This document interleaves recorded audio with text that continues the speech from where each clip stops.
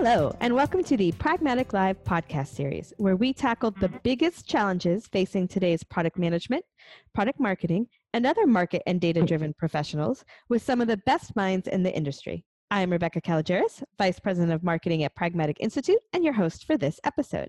Today, we are joined by Anery Shah, who is currently a product marketing manager at Facebook with previous stints at Glassdoor, Microsoft, and Clever. Welcome, Anery. Hi, I'm happy to be here. So I do product marketing for Facebook Newsfeed and Stories. And the way that Facebook defines product marketing is really split into three segments: inbound, launch, and outbound. So inbound is everything that impacts the product strategy, whether that's market research, competitive analysis, market sizing, helping define the product roadmap. It's a lot of the work that goes into making sure that the product is exactly the one that the market needs and that people are going to use.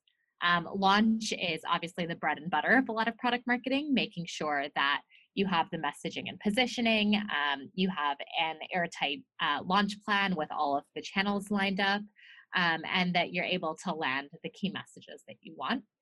And then finally, outbound is what we consider to lead growth and adoption. So often that can include advertising, but it can also include in-product growth levers, could include other channels like email. So those are the three main things that make up the Facebook PMM role. Prior to Facebook, I've actually always worked in product marketing. I started at Microsoft right out of college, where I focused on product marketing for Yammer and Office 365. And then I moved to Clever, which is an education startup where I led product marketing for both schools and school districts, as well as application developers and partners. I would say the number one tool that we use is research. We go out into the field for market research, user research really frequently, and really try and get a sense of the diversity of some of those users, looking at kind of what is your average American user. And I was reminded that there are a lot of people who don't have smartphones. There was someone we met who goes to the library once a week to use a computer, and that's the only access he has to a computer. Just people who are have really those different relationships with technology. And then on the flip side, I've been to Bangkok where they would say an inactive Facebook user is someone who posts about 8 times a day. So it's really just very different. Someone described Facebook as their third eye in terms of just how crucial it was to their life. And I think being in the field with those users is so important to get a sense of the cultural context that surrounds their usage, what they're interested in, what their priorities are, and then how you can build a better product for them. Well, it's just two great examples of very different users. So when you go out into the field and you collect that information and you obviously want to bring it into the wider Facebook community, how do you guys share what you learned on your visits? Yeah. So we usually stream the research back to headquarters so that people who aren't able to make it on the trip are still able to listen in and observe the sessions. We'll present decks that are usually led by the researchers. Often we'll have video clips that we use to illustrate specific points. And those video clips are both interviews of people talking as well as recordings of how they use their phone. And I think it's super interesting to see those recordings of how they use the product. Everyone's Facebook feed looks different, and how they interact with the product looks really different too. Okay, so talk to me then a little bit about when you look at all the different spots that you've talked about of product marketing at Facebook, it seems like it's a very strategic role. It's a big part of defining product strategy and go-to-market strategy. And I think that a lot of our listeners are striving to be more and more strategic in that product marketing role. It's something that we at Pragmatic think of as very strategic, very grounded in the market and the information you get there. But I would love to hear from you sort of how you've seen product marketing become more strategic and what you think our listeners could do to make sure that their role is having the type of impact and value within the organization that it can. Absolutely. So I think the number one thing is really embedding yourself within the product team. I think marketing sometimes sits within the product team, often sits within the marketing team. And I think making sure that you're involved with the product team and the people who are day-to-day involved in building the product is the most important thing you can do. So in addition to your PM, this can mean your engineers, designer, researcher, data scientist, whoever you think those strategic partners are, who you can build relationships with and help impact down the line. And there are a lot of different ways to do this. I think being involved in planning is one of the best ways to bring your perspective to the table and showcase what kind of value you can add. Another quick win that really helped me was just sitting with my product team. So physically, moving my desk to be closer to there so that I could be involved in the day-to-day kind of hallway conversations and conversations across our desks to cement myself as a key part of that team, which meant moving away from sitting with the marketing team. But I think that was one of the things that really helped. And then secondly, I would look at what is the unique input that you can bring in to add that strategic voice. What are the sources of data or insight that the product team may not already be looking at that you can bring in? So I think competitive analysis is often one of the biggest things you can do here. You can go really, really deep on competitive analysis, and there are many ways to be able to surface some of these viewpoints. So one thing that I did in the really early stages of the product I was working on is our product hadn't launched yet. So there wasn't much we could do to understand customers' reactions to how they would use our product. However, I was able to take a similar product into focus groups and get customers' understanding of that competitive product, which really helped shape the strategy of how we were able to build our own based on the insights that we were able to get about how they used other products in the market. So look for those novel opportunities to present insight. Another thing that I did recently was we launched an ad campaign about Facebook stories that was getting a lot of comments. One of the things that we found is that a lot of people understand the ephemeral nature of stories, the fact that stories last for 24 hours, but they don't understand why that's actually valuable. And this is often feedback that we're getting from users who haven't used Instagram, haven't used Snapchat, haven't seen other stories products, so they don't necessarily see the value. So top two pieces of advice: one, embed yourself within the team, and then two, look for those kinds of novel insights or perspectives that you can bring to the table. By looking at metrics, reporting metrics and measurements, and I would love to hear some of your thoughts on that. Yeah, absolutely. I mean, metrics are one of the most important tools that a marketer has. And as companies start to get more access to data, there feels like there's almost an infinite number of things that can be measured.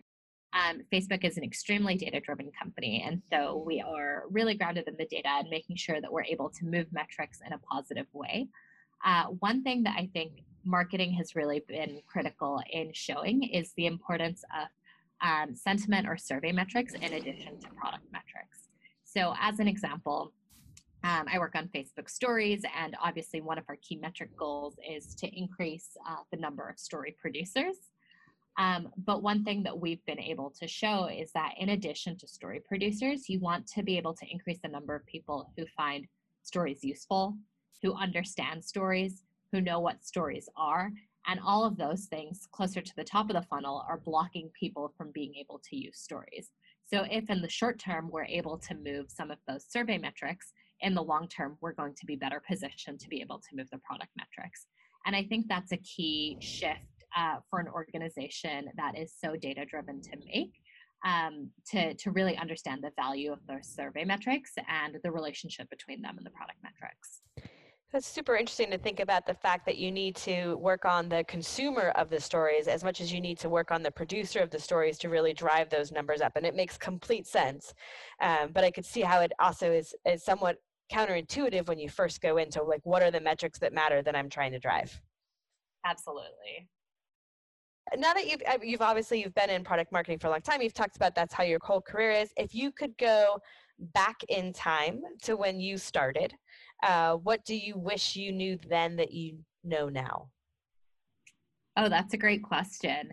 I think one thing that a lot of product marketers struggle with is that it's a relatively new function and it's not super well defined at most companies.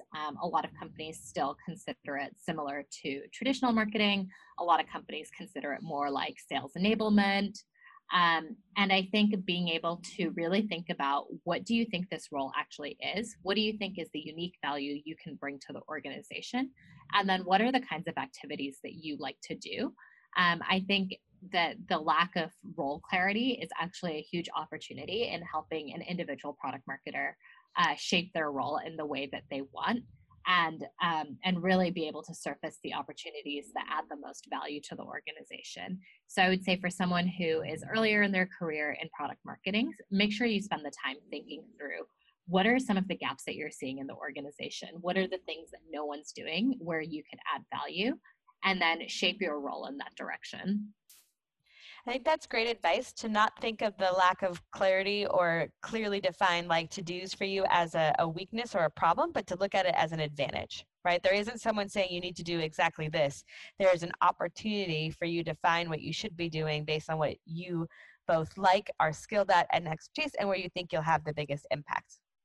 Exactly. And I think one of the biggest blessings that I've had in my career is, I worked for a long time on a product that hadn't yet launched. And often product marketing's role is to launch products, but spending over a year working on something that wasn't even close to launching, I was able to spend a lot of time diving into that inbound piece and that product strategy, and seeing how else could I add value on something that isn't launching? How can I help shape this product so that when it eventually does launch, we have the best launch possible? And that's an experience that taught me so much. And so I would definitely urge other product marketers to consider things that feel often disappointing or challenging as opportunities. But even that, when you built that relationship ahead of time and that trust, then the feedback you give post-launch is heard entirely differently by the product management and the designers and the developers, because you already have a relationship. It's not just like, oh, well, you're just saying that because your program's not, or your campaign is not performing like you wanted it to. There's real trust and real sort of mutual understanding there. Exactly. So here's my other good question, but I think it's a tough question sometimes for people, is when you look around at your peers in product marketing, what is something that you've seen someone demonstrate there that you think, man, that is sort of the next thing I'm going to work on, the next piece that I want to go on, just something that you've seen other product marketers do that's really impressed you? Yeah, it's a great question. I think one thing that I think about is, because my entire career has been in product marketing, I don't think I'm able to bring as much of the experience that comes from the other functions. Where sometimes I'll look at a product marketer who came from sales, for example, and they just have such an innate understanding of what kind of sales enablement materials are necessary, what's going to resonate the best, and then they're able to bring that to their product marketing role. So, one of the best pieces of advice that I've received in my career is that it makes sense to have both a major and a minor. And I think about, okay, if product marketing is my major, what is that minor where I can bring the skills from that function or discipline and use that to influence my marketing perspective? I love that idea. Another one advice that I've been given is the think of your audience, like your salespeople, your development people, as a market in of itself, and think of them in the terms of a persona and what matters to them. And when you talk about how you communicate with them, if you don't have that innate sales spot, really try to get it so that you're communicating in the way that most resonates with them. Yes, I love that. So we've talked a lot about a lot of different things today. If you could get our listeners to do two things differently based on what we talked about today, what would that be? I think the first thing is definitely identify who your stakeholders are and really focus on building relationships with them. I truly believe that relationships are what makes the difference when it comes to a great product marketer, and they're going to take you a long way. So, especially as you start a new role or you start a new company, make sure that you spend the time investing in those relationships so that your perspective can be heard more strongly down the line. And then the second thing is, don't limit yourself to a definition of what you think product marketing is or should be, and make sure that you're finding the white space and looking for opportunities that you think exist, whether or not they fall within your job description, and use those to make yourself a stronger marketer. Great. Great advice for all of our listeners. Thank you, Aneri. This was a great conversation. I really appreciate you joining us today. I've been so happy to be here. Super excited to be more involved in the pragmatic community. Awesome. All right, that does it for today's episode. Thanks everyone for listening. And don't forget to join us next week when we tackle another great topic designed to help you elevate your product, your company, and your career.